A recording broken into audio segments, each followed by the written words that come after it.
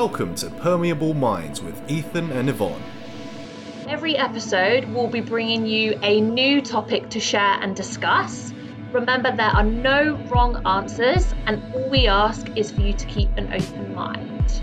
We can't wait for you to take part and join in the conversation. Welcome back to Permeable Minds, and waiting in the wings we have two more guests that are joining me and Ethan this episode. So they wanted to really chip in on the back of our intelligence discussion. So one episode we were discussing the difference between intelligence and emotional intelligence, and both of them basically replied to the Instagram story and they felt like they had something to say. So before we jump into the crux of today's episode, I was wondering if our guests would kindly introduce themselves. So I am Lucy Couderet. So I've worked in learning and development consultancies for the last 6-7 years. So I do leadership, management training, coaching. I'm also a career coach. So emotional intelligence is kind of what we talk about all the time when we do our training, leadership, management, and so on. So yeah, that's great. Thanks for joining, Lucy. Welcome. Thank you. And I'm Linny. I'm 27, and actually I'm doing a little bit of a change. So I've managed projects before and I'm starting to manage people now. So I need to make the swap from IQ to EQ. Wow. Okay, that's an interesting take on profession, to be honest. What a strong intro. I feel like these two have blown us out of the water. Like, I think we need to let them take over from now on. I guess, what are your initial takes? Like, how did that, like, after hearing it, was there anything that kind of struck you, either of you, straight away as a thing that you agreed with, disagreed with? If I can go first, when I first listened to the podcast, I noticed how similar I am to Yvonne in a lot of the aspects that have been mentioned in the podcast. But the more I thought about it, I was wondering what actually makes like a well-rounded adult in terms of like when we're talking about neurotypical people, because of course, if you have learning disabilities, for example, any sorts of troubles that, give you problems thinking straight about what's right or wrong, for example, obviously I would think that's an exception, but how much IQ, how much EQ do you need in what relationship kind of to be a well-rounded adult? And so I thought about it way more and took a few notes, and I really wanted to put my opinion out there for that reason. Oh, I think for me it's kind of similar. I mean, with Yvonne, we get on because I think we are quite similar in that sense. And when you put that Instagram story on, instinctively I was like, well, obviously emotional intelligence is so much better than IQ. And now on reflection, I'm probably thinking, why do we need to choose between the two, between EQ and IQ? As you're saying, Linny, it's probably a balance between the two that's probably needed. But again, it depends what kind of industry or what kind of role you're in, or what kind of person you want to be. Maybe it doesn't matter to you. Maybe you want to be the type of person that everybody trusts or enjoys being around, or maybe you want to be the expert in something. So it depends on your values, I guess. But yeah, those are my initial thoughts on that. The first thing that struck me was you both had like an instinct knee-jerk reaction to the podcast, which is, it's good that we're kind of provoking thought and you're both thinking, and you first of all had that initial reaction, but then the whole point of this is obviously to get you thinking. So the fact that you guys spent a lot of time thinking about this and like reflecting on what we were saying is great. This is what we're here. And even you probably heard on multiple episodes, we pretty much change our minds on the episode because we feel like we've either convinced one another or we've changed our minds just by explaining our own thoughts. So, Lily, I don't know if you want to go first in trying to describe what would you consider to be like an all-rounded like individual? Like, what were your thoughts on how to go about not defining it so much, but I like what you said about as an adult as well, because that's one of the questions I had maybe a little bit later on it might come up, but as an adult, I feel we have a different perspective on, you know, intelligence than we did when we were younger. So I don't know, you guys go first and explore that, and I can chip in a bit later. Okay, yeah. So what I was thinking, long story short, basically, is you need to have a above average level of both, is what I would say. So you need to be slightly above average, at least in the IQ department, but also in the EQ department. Because as a child, I think you can get away with being very sociable, very personable, but a little bit stupid, for the lack of a better term. But you can also get away with being a real smart ass and knowing everything, like even beyond what is appropriate to know for your age, or what is basically like not appropriate in the sense of, you know, there's inappropriate topics, but just things you know at 10 years old, which you usually learn way later in life, basically. And you get away with being a bit of an antisocial kid, because people usually chalk it up to, oh, you know, he's shy, or he's just a bit socially awkward, you know. But as an adult, you don't really get away with either of these things, I feel. That's so true. You can't get away with being stupid because, you know, cool, you have a lot of friends, but you're dumb as a brick. So what good does it do, right? But on the other hand, if you're really smart, but you have the emotional range of a plastic spoon, I don't think this is going to get you any far either. So you can't really get away with that as an adult. I love both of those comparisons, by the way. I don't know whether it's just within your circle. Ethan also used the term dumb as a brick, which I really appreciate. And I thought he actually accused me of being dumb as a brick at one point. So I think I heard that too. Yeah. No, it's a complete misunderstanding. I think my words were, whoever edited that episode clearly put it together to make out a victim when there was no victim. I understand. But Lucy, did you have any thoughts on? Well, I think you can actually probably get away with a lot if you are emotionally intelligent. Because if you don't know anything about a specific topic, I think you can get further. Maybe I'm backtracking now to what I said, that actually I think EQ is more important. I think ultimately a balance is always good in everything, but I think you can get away with more things if you get people to trust you. I'm not saying to use it, and you can use it to manipulate people in a way, I guess. But it is, you can get further. You can, if you build relationships, then if you're able to gain trust, then I think you can get, not in a malicious way, although that's possible. You can get so much further, I think, than just having just knowledge. And I think we shouldn't be afraid to use the word manipulate. No, I mean, manipulate gets a bad rap. Problem I had. This is the problem I had with the previous episode. So maybe Lucy and Ethan could explain. I don't understand the concept of being so emotionally intelligent that you can use it in a malicious way. Well, because for me, emotional intelligence is so the ability to perceive, to use, understand, and like manage or handle emotions, whether it's your own or other people's emotions. So that ultimately can be used for good or for bad. Like anything, like knowledge, IQ can be used for bad or for good, it depends how you use it. So that's the way I see it. And some people do manipulate it. People will try and gain your trust because they've got good people skills. And actually it's to scam you on something. You know, people do that with people that do scams are emotionally intelligent. What about gaslighting? Isn't gaslighting also making use of somebody's emotions and to kind of falsify their impression of a situation? So I feel like this is also an example where you could definitely use emotions and feelings in order to maliciously manipulate somebody's impression of something. Yeah, 100%. I'm not saying it's a good thing. And obviously use your powers for good, but it's possible. It's possible. Yeah. Then how about use the word maneuver instead? Because this is what I was thinking about when I heard the bit about the word manipulation often being negatively connotated. Why not use maneuver instead? Because manipulating can also be meant as maneuvering a situation or maneuvering a certain problem you have, for example, be it in a good way or in a bad way. So perhaps that's the better term for this. It definitely has less negative connotations. So I think I'm happy to accept the word maneuver. But approval. But words have a meaning for a reason, though, because maneuver and manipulate is still a bit different. Maneuver, for me, feels like sort of shifting something slightly. but manipulating is more control. And sometimes that's a good thing.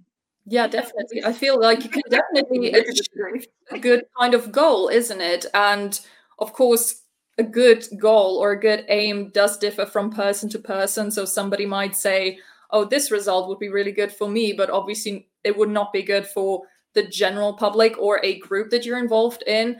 Whereas somebody else could interpret this completely differently and just say, this is not a good approach for anyone or for everyone, you know? So perhaps, yeah, you could manipulate a situation without a malicious intent, I guess.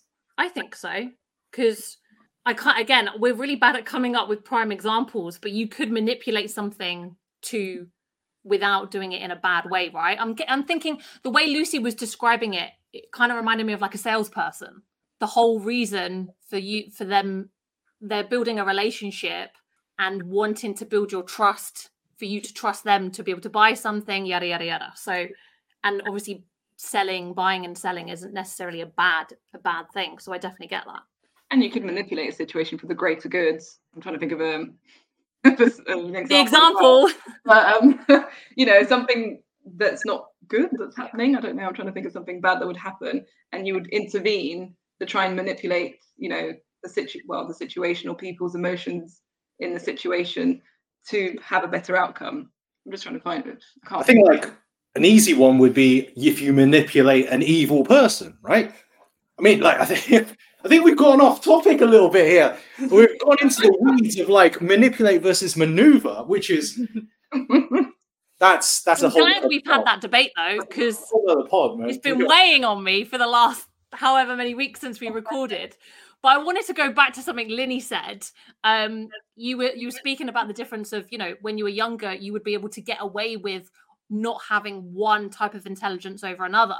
So the question I wanted to ask to all of you, really, something that I was thinking about when I re-listened to the podcast, is do you think that maybe our education and the way we've been brought up, like in our education systems, and to be fair, so me and Ethan went through the same education system, but actually Linny and Lucy have been through different education systems, so maybe it's something completely different. But do you think our education has shaped the way that we define intelligence? Yes, I would say so. I've gone through a very rigorous educational system in Germany, like think boarding school in the middle of the Bavarian forest. So it was very tough. Intelligence was the number one priority. It was the number one thing to have. And intelligence was obviously defined as good grades. So you're very book smart, you're very intelligent, well-spoken for a sixth grader, for example. So that's what they defined as intelligent. And I grew up with a very strict like study regimen on like my mother's side, especially. Like she would be sitting with me and like not force me, but she would discipline me a lot to be like, hey, we've got to sit here and do your homework until it's finished. We got to have a study session, even on Saturdays, Sundays. We've got tutoring for the subjects that I was bad in, because school smart was the non plus ultra to be, basically. So it was very, very strict. And I feel like that shaped a lot in how I thought about these things for a long time, which now is different based on my personal experiences as an autonomous adult. But yeah, definitely, I was shaped by this kind of experience. Because also, correct me if I'm wrong, just because this is for my own personal interest more than anything else as well. Obviously, I studied languages. I studied German. I have a great love of Germany. You have a tiered system, and your education is geared towards you going to a school to get you into university, or you studying a particular topic so you can go down a vocational route. It's actually set out in like a 3-tiered system. Am I right? Exactly. So depending on what kind of tier you go to, for example, the lowest tier would be, I think they call it Mittelschule now, because the original name is too negatively connotated at this point. But it's usually the students that are not as academically smart, or like they're not considered as intelligent as other students, but they are, however, very good at, let's say, manual things. So those are the boys that later become, for example, car mechanics, or those are the girls that later go into baking or into a restaurant business or something like this. Then you have Realschule, which is like the middle thing, like a mid-level. You could do either. So you could go into a vocational training, or you could add another year or two in order to then go to university. And then you have the last tier, which is Gymnasium, which is basically comparable to grammar school in England. And this is the highest tier. Like, you complete that school, and then you're pretty much allowed to go to university, given that your grades are actually good. Because if you flunk it then they still accept that maybe you're not the smartest cookie in the tin. And you said the word allowed as well. You're allowed to go only if you've got the grades. Yeah. Yes, you had to be good in elementary school, which is, you know, it doesn't really say much. Like, I know you said it in the original episode of the podcast, like, kids think they're really smart in 4th grade because they managed to get into grammar school. Exactly. But it's not that hard. I mean, considering you only start really grading stuff in Germany from year 3 onwards, and then a year later you're already allocated into a different tier, I don't think it says all too much. It's only really when you go to the new tier of school where it actually, like, it kind of crystallizes itself out of the situation. That's why a lot of people also drop out, or like they move down a tier or they move up a tier, because then they kind of notice this is not the right environment for me because it's too hard or it's too easy. What about in France, Lucy? So I did my school education in the UK. Oh, sorry, I thought you did it in France. I went to a European school. Oh, so okay. it's kind of like an international school. And so it's different to the English system. Definitely not as rigid as it is in Germany. And I was just thinking about what I learnt in school, and I feel like I learnt more in school than I did in university in terms of soft skills. Wow, that's surprising. Well, I think because I was really lucky that it was I absolutely loved school. Like, we had we didn't have like societies like you would at university, but we had a lot of like extracurricular stuff that we could do, like organizing events. I organised those quiz nights. I did Arabic after school to plan trips and just cultural events or whatever. We did loads of stuff that we led. And I say I was probably quite a driven person anyway, so I would lead a lot of those things and get involved. But ultimately, when you get to like exams and stuff, assessments, what do they mark? They mark subjects. They don't mark you on, you know, is she good at building relationships, or is she really self-aware? Has she got empathy, or, you know, can she regulate her emotions, or whatever it is? They don't evaluate that. And whether they should or they shouldn't, I think they should, but I'm hesitating because I'm just thinking of what it would be like. I also agree that it should be, but I wouldn't know how to measure it. Because you can see that, because, you know, you've had like, well, I've never done one, I don't think. I've never done an IQ test. But I've done loads of EQ tests or questionnaires, or I don't think we're supposed to call them tests or assessments or whatever. And loads in my field of work are being developed. And we even did a program that was centered around that tool of measuring your emotional intelligence. And you can do it after 6 months and a year and see if it changes and so on. And it gives you a score of your emotional intelligence and which areas to improve on. Do you know what areas it's on? Yeah, there's like, I tried to find my report the other day, but I can't find it. I just remember optimism, because that was quite high for me, but self-control was really low for me. Because I express myself, maybe I don't think before I speak or act.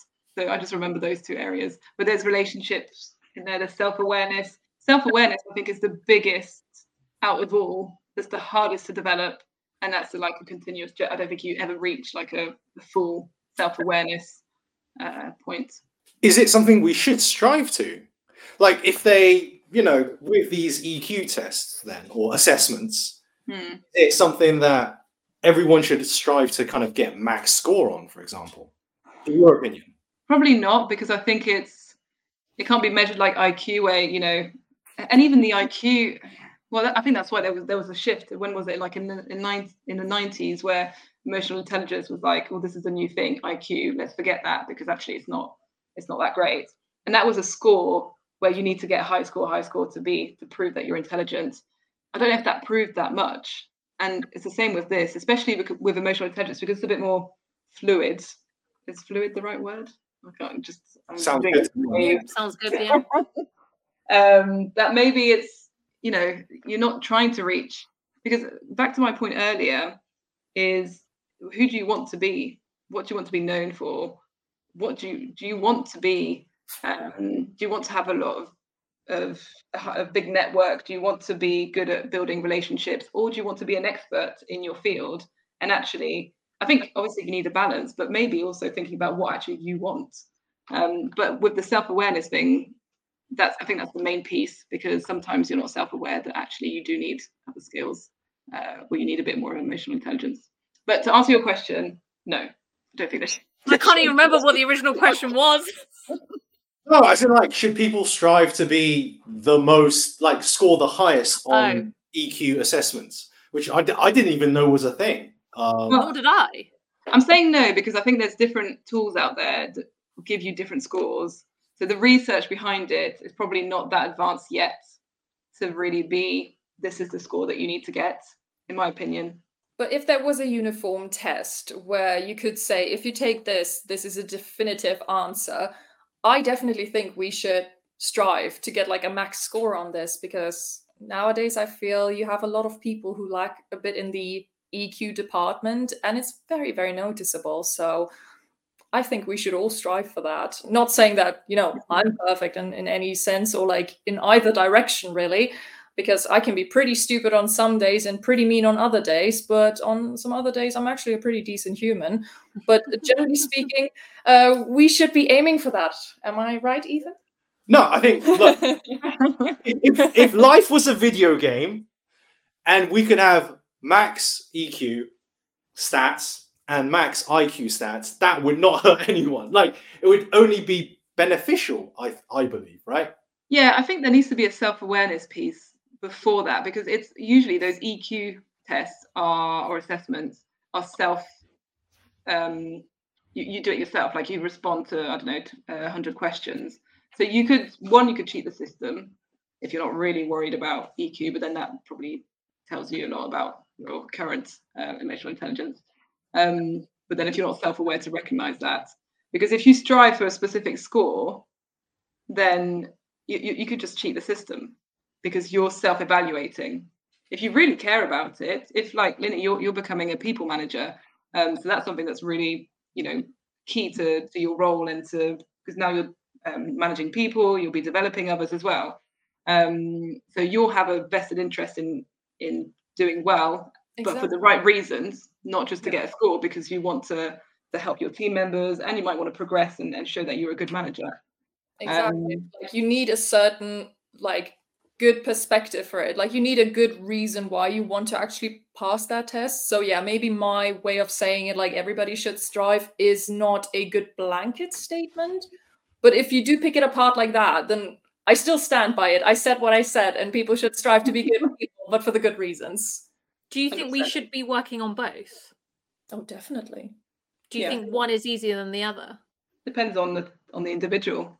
For me, EQ would be easier. Me too. Same. Okay. Ethan? No. No, because, like, ironically, like, I was going to bring this up because it's actually something that my brother, Jason, who, for the listeners out there, is sitting off camera doing something. But he did mention this. He, I think his opinion was that EQ was easier to improve as well. Am I right? 100%. Okay, yeah. So, I don't know. I'm not sure. My question on this topic was, does having one affect the growth of the other? So, like, if everyone started at 0, for example, let's assume that EQ can be improved at a quicker rate than IQ. But if someone had really high EQ, could he or she or they improve their IQ at a faster rate than someone with high IQ who is attempting to improve their EQ? I don't know if you guys understood what I was talking about. I said Q a lot. So, yeah, what do you guys think? If you're more self-aware, then you kind of know how you learn, and that would help in learning knowledge, right? That makes sense in my mind. And if you gain more knowledge, maybe like on learning theory or emotional intelligence theory, you read the book, the Daniel Goleman book about emotional intelligence, and look at the theory or the research, because that's kind of IQ, isn't it? Well, that's how I see it, researching and just building knowledge. I was like partially agreeing with this, because I feel, yes, if you are a person with a high IQ, you might be able to pick up a higher EQ way easier through reading the right materials, immersing yourself in that topic from like an academic point of view. But somehow I feel like the opposite might not be as true. It's still possible, but I think to a smaller degree perhaps, because isn't intelligence, as in like the IQ, also kind of genetically predestined, if I'm not mistaken? I'm not like too sure about how things work, but isn't it also partially dependent on your family history, parents, etc.? So I feel if the potential is there, you can definitely improve, but some people just don't have the potential and they stay at a certain level no matter what they do. That's a pretty damning statement. I'm sorry, I'm just playing devil's advocate here. I mean, I would probably... This is going out on the internet, by the way, just to let you know. No. I don't know, hearing you say that, I was thinking, God, absolutely not. It's not in your genes, or it's not because your parents are a certain way, or I don't know, educated a certain way. Or I don't know what you're inferring, but instinctively I was like, oh my God, no, that's not true. And it can't be true. There's no research around it. Maybe there is research. But in my mind, I'm like, no, everything can be developed. You just have to have the right mindset or attitude, and not people telling you that you can't. Honestly, that's fair enough. I mean, I usually do kind of think you need the right mindset, but with some things, I just feel like you have a certain level, you have a certain potential for it, and you can't really go beyond that potential. But obviously, I'm very happy to be proven wrong if that's not the case. I think people have natural, preferences or natural, abilities. If you're more extroverted or introverted, you might tend to have things might be easier for you than it is for another person. But that doesn't mean that you can't learn something. The thing that came to my mind instinctively when Ethan asked the question was, I think someone with a high IQ might be able to digest and acquire the knowledge, but I'm thinking about a specific person in my mind, by the way. This is not just generally people with high IQ. This is a specific person in my mind. I don't know whether they'd be able to actually apply that knowledge if they had a low EQ. Now that you say it, oh my God, I'm actually thinking of a person as well. It's obviously not the same person, but we know one person in common, Linny. One person in common. It can be the same person. You're saying I have a high IQ, if that's me then. No, it wasn't you. But I just noticed that basically my entire statement just a mere 45 seconds ago was completely debunked by this. But yeah, I also think of a person that was very academically intelligent, like considered academically intelligent. We're talking like a very sciencey PhD, but remember the emotional range of a plastic spoon?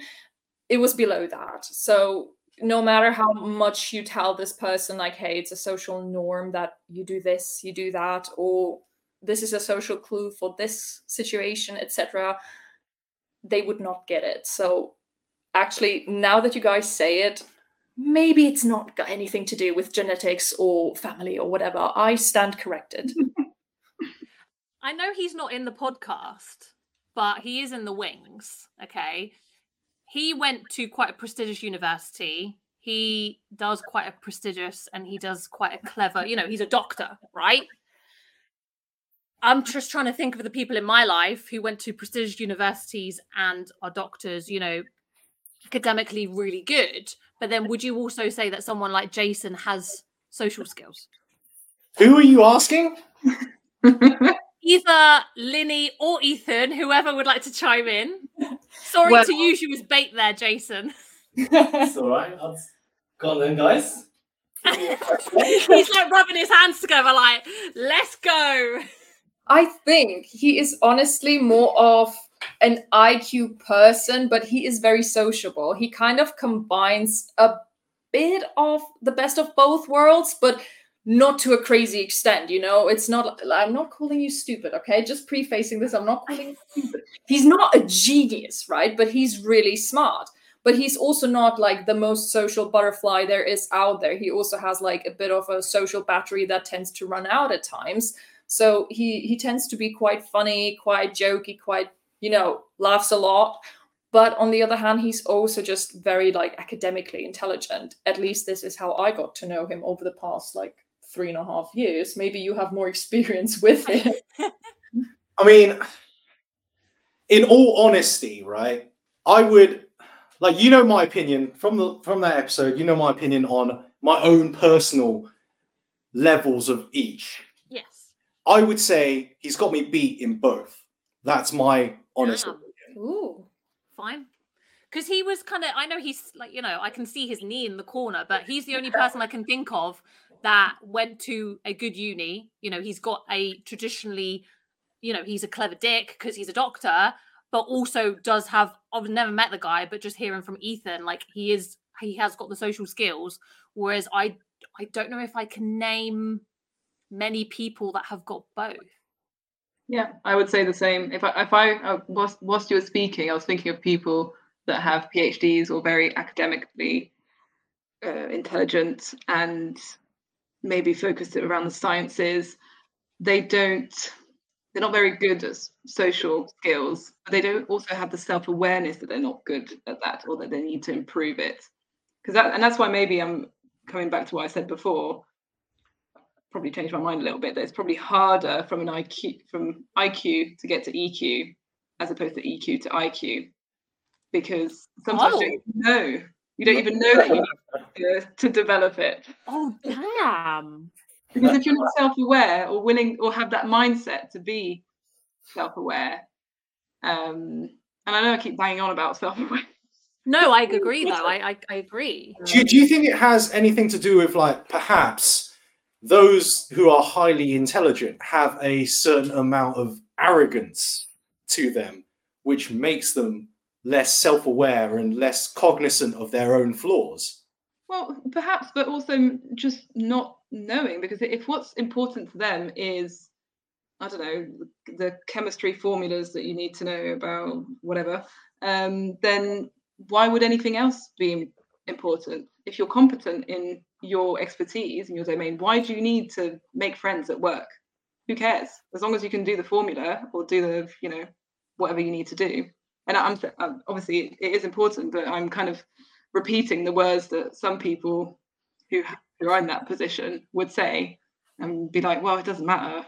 I don't need to fluff things up. I can just say things how they are. They got it wrong. They messed it up. You know, they need to fix it.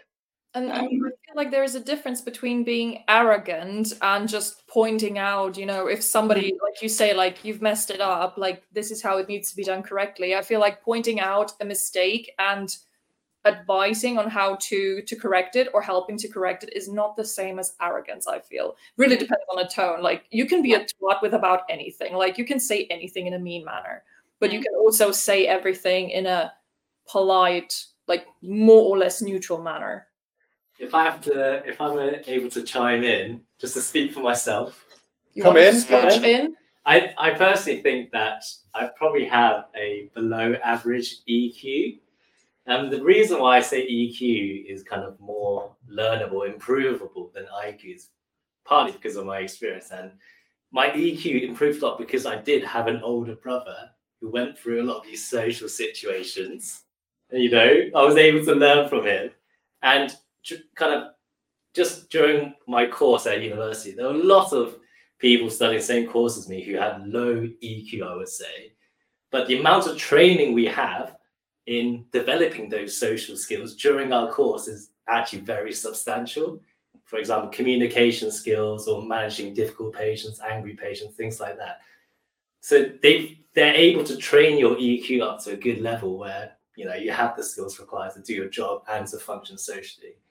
So I feel like I've kind of seen that you're able to train that EQ up to a very good extent. That's why I think EQ is more improvable than IQ. That kind of ties in nicely to what I wanted to mention. Again, not to put you in the limelight or the spotlight again, Jason, but like being a doctor, you mentioned at the beginning, Linny, about professions, right? You've gone from project management to now people management.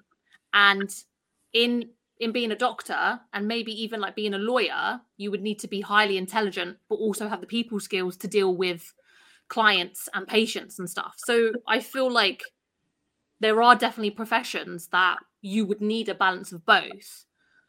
And I'm just trying to think back to the past in terms of my own career. And I feel like we all know from the first episode, I am very much EQ heavy anyway, but it all determines on like the path you take in terms of your career. And like I'm more drawn to more EQ and people related fields and the industry which I'm in now. So I don't know, Linny, if you had any perspectives in terms of how do you feel about making the jump from project to people management? I feel great, to be honest, because I've started with a very people-based job when I was a teenager. I mean, you know, the usual, like trying to improve your pocket money a little bit at 17. So you start doing some little waitress gigs. And I really like this whole hospitality thing, speaking to people, being able to interact and make them feel like they're not going to a restaurant. They're in my dining room, like, welcome, I'm going to dish you up the best dinner I can cook up, even though, you know, Anthony from the kitchen did it. Mm-hmm. And then I changed into this very like academic sort of job. It's translation based and heavily medical. And while I did not straight up hate people there, I just didn't really bother too much befriending them because, you know, I didn't enjoy the job itself. I didn't enjoy having to deal with like no people at all. So at that point, as controversial, like as contradictory as it sounds, I was so bothered by the fact that I can't personally interact with people that I just gave up on actively trying and make friends with people at work because I was just dealing with all those random projects and like feedback queries here and emails there. And then you have the notification come in. And now that I'm making the jump back into a people-based industry with managing a team and managing the process of day-to-day life, essentially, in a restaurant, is going to be a restaurant manager position. So that means I'm actually looking forward to being a social butterfly again, even though I would like to consider myself an introvert, to be honest. Introverts can be social butterflies. Point. Just how you get your energy, I guess. But it's when you said that you're a project manager and moving to people. I remember when I was a project manager, it was all about people. That's why I loved it, because you kind of do transverse management. I guess it depends on the type of role that you do.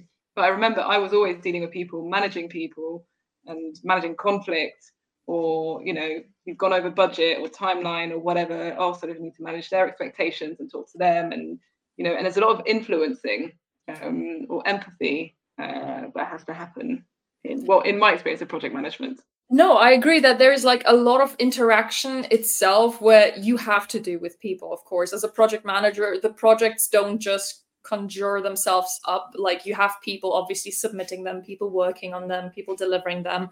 But it was just like this impersonal aspect that really just turned me off the whole industry as a whole, and basically just this kind of direction of job. So while it was like a very comfortable office job, working from home in my little office, you know, on a very comfortable chair, I can get up for snacks every time I want. I'm giving that up because it was just way too impersonal. And I prefer being just, like I said, despite being an introvert, really like out there, making people feel welcome, which as a project manager, you can't really go when you're like, hey, the project's late, where is it at? And you can't really make people feel welcome when you're chasing them for a late project, for example. You can influence it to make the situation, or manipulate the situation. Manipulate them. Chasing them. Wait, I think you mean maneuver them. Yeah, maneuver, sorry. I wonder as well, is there like, because I remember you talking about this last time, is there like a cultural aspect or even a gendered aspect to, you know, emotional intelligence? Because I don't know if this is a taboo topic, because I can see your faces. But no, we can say anything. We can say anything, Lucy. It's a safe space. I was just thinking, it's just the other day, I was talking to my manager about it, and she was saying, haven't you realised that like think about all your social groups, and then think about your partner's social groups, or compare your mum and your dad, or look at you and your brother, for example, comparing male and female. How many social groups do you have, and how many social groups do they have, or are they part of? And I was listing, literally, I'm a member of everything. I've kept in touch with people from school, from university, from anywhere, everywhere that I go. Now I compare them with my partner, or I compare my mum and dad, or my brother, and there's no match. Like there's a huge gap in terms of number. I just thought that was interesting in terms of, you know, social skills, empathy.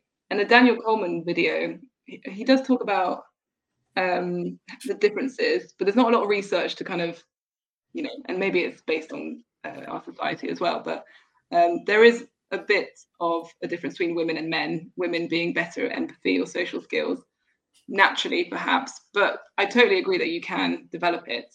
Sometimes you need a bit of a prompt to develop it if you're not self-aware, but I just thought that was interesting.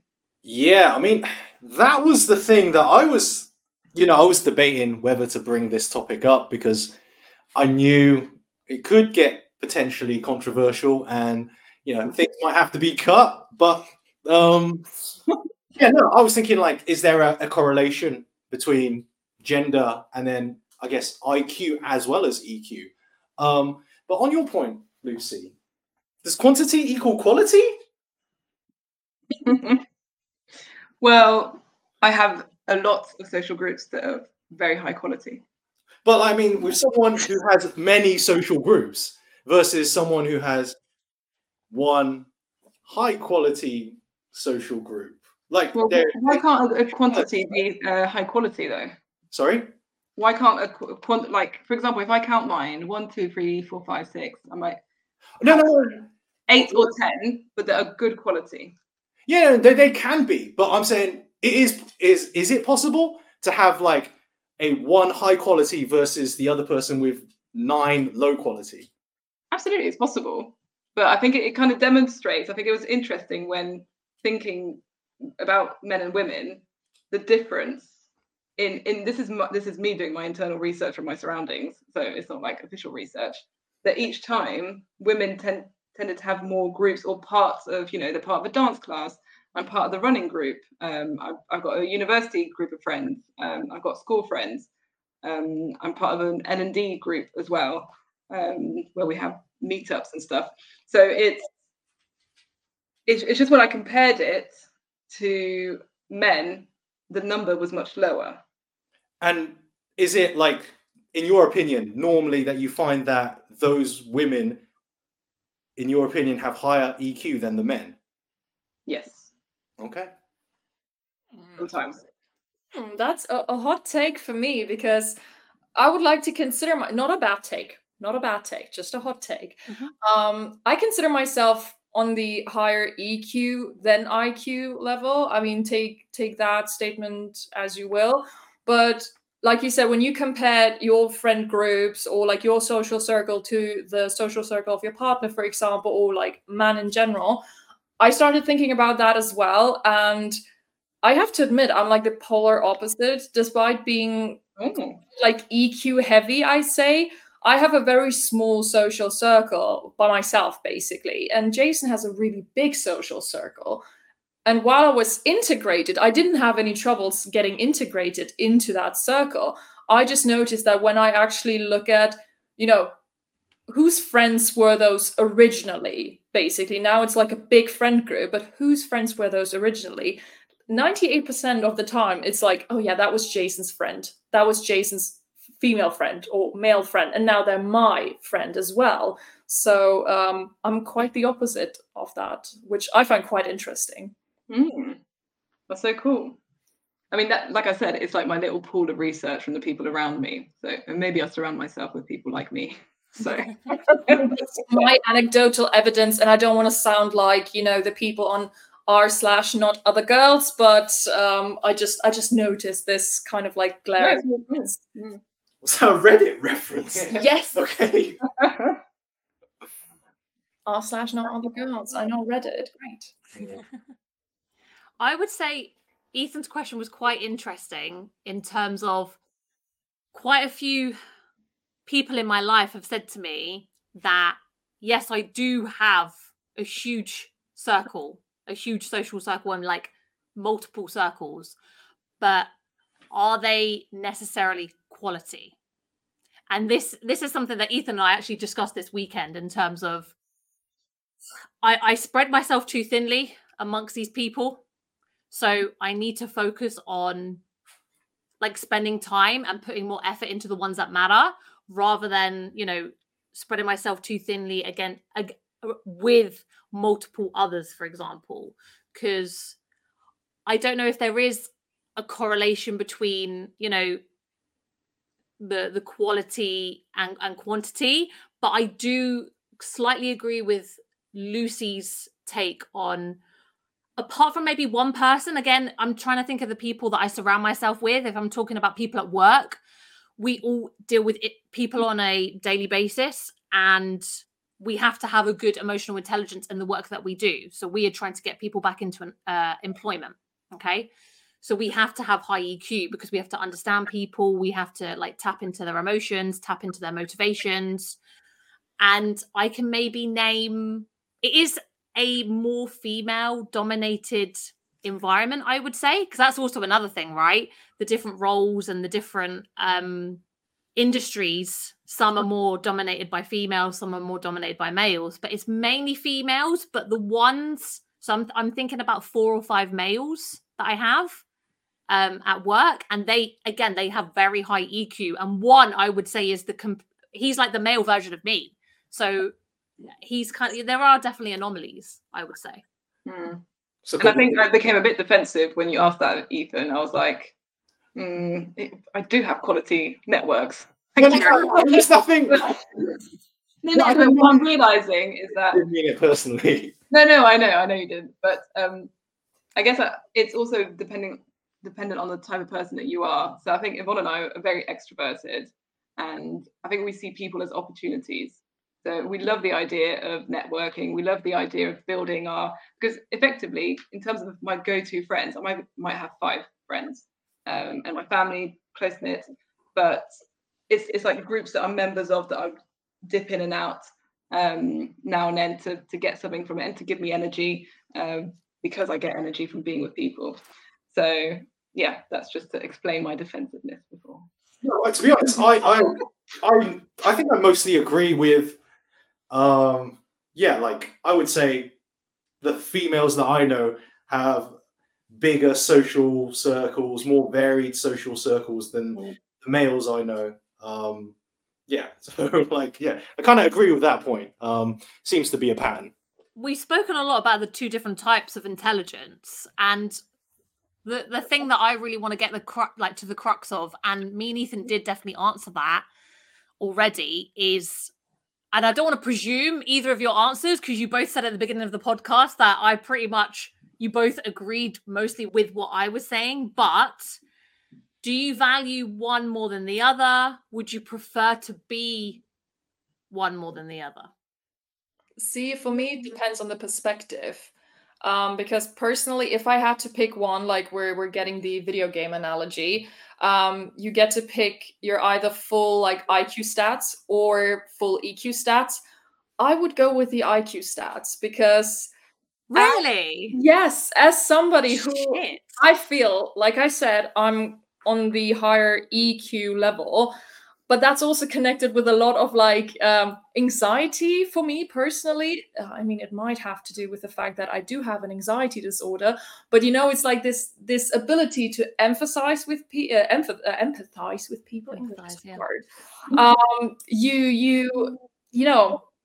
You start feeling too much at times, or when you're in a state of panic. When I'm calm, I can identify emotions very easily. I can read the room, read any social cue whatsoever. But if I'm in a state of panic, I can still do that. But then I overshoot it with the interpretation of that social cue. So, there is this joke basically of somebody having been married to their spouse for 10 years and they're still like, "Do you like me?" And they're like, "We've been married for 10 years. That's basically me. So if I'm in a state of panic, I overcompensate, and I really don't want that. So I'd rather be just really smart, because I feel like I could solve all my problems in a jiffy if that was the case. Oh, okay. Solving all your problems in a jiffy.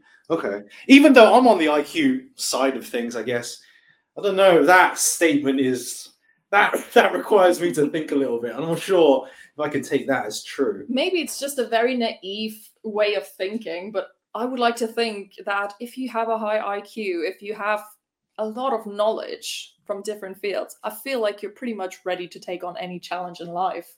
I think the biggest challenge is emotions, managing emotions. I don't want to anymore. That's the problem. But when you know how to, and you crack that, which is a difficult thing to crack, I think then, you're more fulfilled or happier, but you're able to manage those emotions and not have knee-jerk reactions or I think every emotion has a function anyway, and that's probably the hardest thing to manage, emotions, because we're emotional people, and it's totally normal to have varied emotions, but managing them or controlling or accepting, managing, controlling, combination of all of it is a really difficult thing to do, and I don't think it's something that we can achieve that easily or that quickly. So very true. And like, what was the question, Yvonne? I can't even remember. What did you ask? I know, which one's more important? Like, what would you be? Like, which one would you have if you could only have one of or the other? I think for like a survival perspective, EQ. If you have street smarts, then you can get far. You can survive. But seriously speaking, I think probably EQ. Probably because that's if I look at what I don't think my IQ's low, but I think my EQ has gotten me further than. And if I think of people that have very high IQs but very low EQs, this is not to generalize, but just the people that I know, and I think because they're people close to me, and I've seen what they've done or how they've stopped themselves from doing certain things, or they could have achieved amazing things, but they're very focused in their IQ bubble. I'm starting to not make sense now, but I think I saw that and I was like, I don't want to be that. I want to. Can I clarify? So who do you think in your eyes has got further, the people with more EQ or IQ? EQ. Wow. Okay, so the most successful person in my life has way more IQ. So that's really interesting. I think I know who you're talking about. Of course you do. No, it's not me. No, definitely not. And do you value either one more than the other, either of you? Probably subconsciously I value more EQ, but that's probably from my bias, because from like my surroundings and just because I probably have a higher EQ than IQ, I value it more.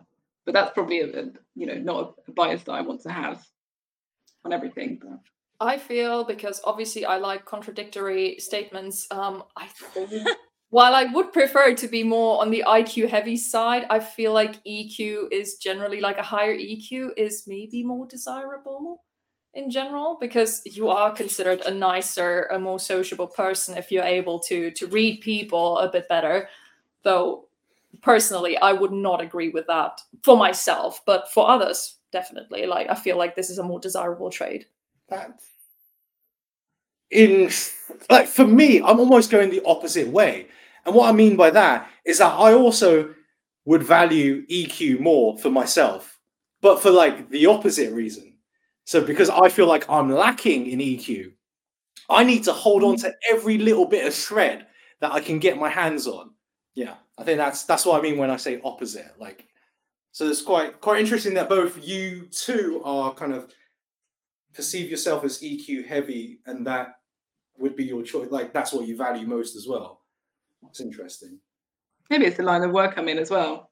That's very, coaching, leadership management. That's what I do in my work. I have no idea which one I use more in my work, to be honest. Yeah, because you do a little bit.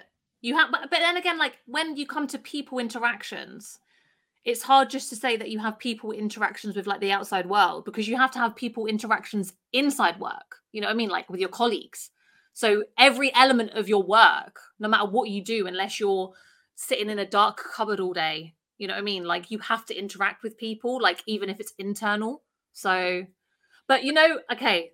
So I might have just not changed my mind, maybe, I don't know. But from the first episode, I said straight away, I value EQ more, right? And in myself, I like the fact that I'm more EQ heavy. But then to have like a to and fro, like some of the best relationships in my life, like my other half, is more IQ heavy, as an example. So if we were both, like, if there was two people that are too EQ heavy, but then again, like, two of my best friends are EQ, you know what I mean? Like, it's just, there's no, like, definitive answer. Like, I think I said this on the previous podcast, the 4 closest people in my life, 2 of them are IQ, 2 of them are EQ. So I think ultimately, because I think we went before the 1990s, it was IQ heavy. IQ, everything. Nothing else mattered. And then there was a shift, emotional intelligence. Let's think about that. That's quite important as well. And now there might be a bit of a, not just from our conversation, but generally, that's all that matters. Let's forget IQ. And even the way we're speaking, even I'm hearing myself thinking like, oh, it sounds like I'm saying IQ doesn't matter at all and let's ignore it. When actually, it doesn't have to be one or the other. And I know that's not necessarily helpful to answer your initial question, but it's just both. You need both, and you always need balance. You need to develop both. And I think you can develop both. I think potential is unlimited in people. I know we spoke about gender in terms of like social circles and stuff. But again, like I said, the 4 closest people in my life, 2 IQ, 2 EQ. Do you think there's a gender bias on EQ, IQ as well?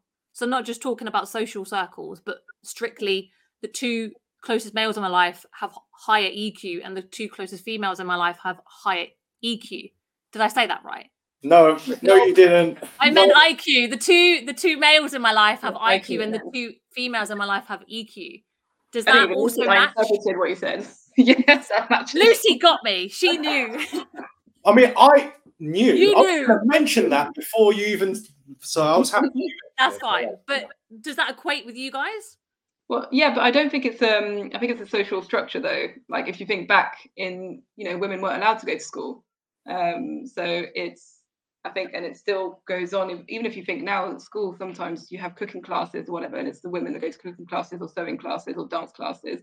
So that's still apparent now. And I think because of that, you have traits for women and for men that may be more pronounced, but I don't think it's like a genetic, or I don't think it's in our chromosomes or hormones or whatever, that, women are better at social skills and men are better at, I think it's more of a social construct. So maybe going from the medical point of view. Oh, here we go. Come back in, Jason. And come on in. We're taking the extremes of kind of low EQ. Patients with autistic spectrum disorder, you could say, have low EQ because they can't pick up these social cues. They don't have the communication skills. And we know that there is a clear more prevalence in males than females. I think it's like 3-1 or 4-1. Interesting. That's clearly having autistic spectrum disorder more common than females. So maybe there is something to do with sex. But that's looking at the most extreme cases, to be fair. Yeah, of course, yeah. And that kind of ties a little bit into what I was thinking as well, because Yvonne, you mentioned that, Lucy, you mentioned actually that like in the recent years, EQ has become more of a topic, whereas in the 1990s, before that, around that time, IQ was very much the go-to thing. With autism, with being on the spectrum, so generally with learning disabilities and also mental disorders potentially, or like mental health awareness, I personally believe, despite not having read any sort of papers, I have not looked up any research of it because I literally just had that thought on my way here. Could that surge and like EQ awareness have to do with that steady surge of mental health awareness that has been going on in the recent years? Because I remember you guys mentioning that EQ was not really like a well-known concept to you guys up until like a while ago, basically. And for me, as somebody who struggled with mental health in the past and has gone like, to therapy, had people, like highly educated people, talk about how to deal with emotions and things like this, it was a very well-known concept to me. So when I actually listened to that podcast, I was like, hey, that's like part of my French, but that's my shit. Like, I like that topic because this is something that's picking up quite a significant part of my life, basically. So I think, like, could it be that it just has to do with a lot of like this mental health awareness? Be more gentle, be more aware that somebody else might not be as able-bodied, as healthy, or like as, you know, like-minded as you, basically, to whatever extent you will take here. But like, just be aware of someone else. So might as well be aware of their emotions as well. For me, it's hard to say whether I have just become more aware of it, because I feel like we're all like roughly the same age. I feel like we've all don't shake your head, Ethan. As we've like grown up, we've grown up in the time of we have all matured at the same pace as mental health has become more aware. So if we take our parents' generation, for example, yes, they are more mature, but do they necessarily have the understanding? That's why I don't know whether it's just my maturity that is me being more understanding of people as I get older, or whether it is because we are part of that growing mental health awareness generation, personally. I don't know if the term, I think the concept of emotional intelligence became popularized after I think it was just probably after I was born. I can't remember exactly what year, but when Daniel Goleman wrote his book, and it was more in a like leadership management capacity. But hearing you say that, I think there's a definite, like, people are keen or interested now in finding out more about the brain, the mind, emotions, and, you know, how it works and how we can manage our emotions. So from a mental health perspective, as well as emotional intelligence in the workplace, leadership management. So I think it's expanded. And I think that awareness around mental health has probably, at the same time, I'm trying to do a pyramid, you know, exponentially. Thank you. Thank you for explaining to the listeners. You're right. There is a more emphasis now in HR, like at work, on all of the extra benefits and all of the added benefits, and making sure they take care of their staff, take care of mental health and things like that. So yeah, I do get that. Was there anything either Linny or Lucy wanted to add before we come to a close? Was there anything else you had to ask or say, really? I can't think of anything specifically. I feel like we've had a bit of a healthy discussion just now. Yeah, the only thing that comes to mind is just that, I mean, emotions matter. We need emotions.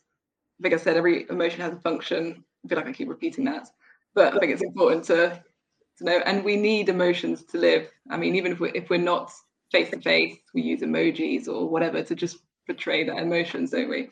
So yeah, emotion matters. That's my ending statement. I like that. And that I already have a topic in mind, and hopefully Ethan knows what one I'm talking about. Like, I wanted to have an episode on specific emotions, and I have this theory that maybe some emotions are actually empty and are meaningless. So I don't want to go into that now, because that's a whole other topic, but I'm not sure whether I completely agree. So maybe I'd love to have you back on at some point, Lucy, after we drop that episode, to discuss that, because yeah, I have my own thoughts. That was quite interesting that you said that, actually. That's a nice tease for a future episode. I just want to, I guess, shout out intelligence for a bit. I think they haven't really had the spotlight in this episode. And like Lucy said, it's all about a good balance, right? I think for a lot of people, potentially, everyone kind of understands intelligence, like what it brings, what you could do with it, you know, whether you have it, whether you don't. And that's why there's a lot of like kind of clarification in terms of the emotional side, right?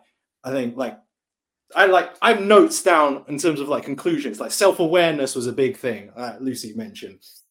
Maneuver versus manipulate, potentially a good substitute word that you want to use. I also made a note to try out this Anthony's cooking that I heard was really good as well. So, I just want to kind of, I think it was a really good discussion. I think we covered a lot of ground and a lot of different opinions. Thank you for not bullying me, apparently. because I'm the odd one out here. But yeah, no, really enjoyable. Thank you both for coming on. Thank you for having us. Thank you. And if you want to get in touch, if you want to be one of these people, one of these two, you want to be the next Linny, you want to be the next Lucy, then get in touch with us. You can email us at permeablemindspodcast@gmail.com or follow us on... Stop laughing. Follow us on social media. Permeable Minds. That's right. Now, what you guys can't see is that all three of them are laughing at me, which means the bullying has begun. Thank you all for joining us today. Any last words, Yvonne? No, I just want to say thank you again to Linny and Lucy. Like, we invite 2 random guests on, and it was a little bit harder to organize than previous, podcasts, because it's someone from Ethan's circle with someone from my circle, and trying to coordinate diaries was a pain in the ass. But thank you so much for joining us and for making the time and for your thought-provoking and interesting discussions. Like, we never know how these episodes will turn out, and it's definitely superseded my expectations. So thank you.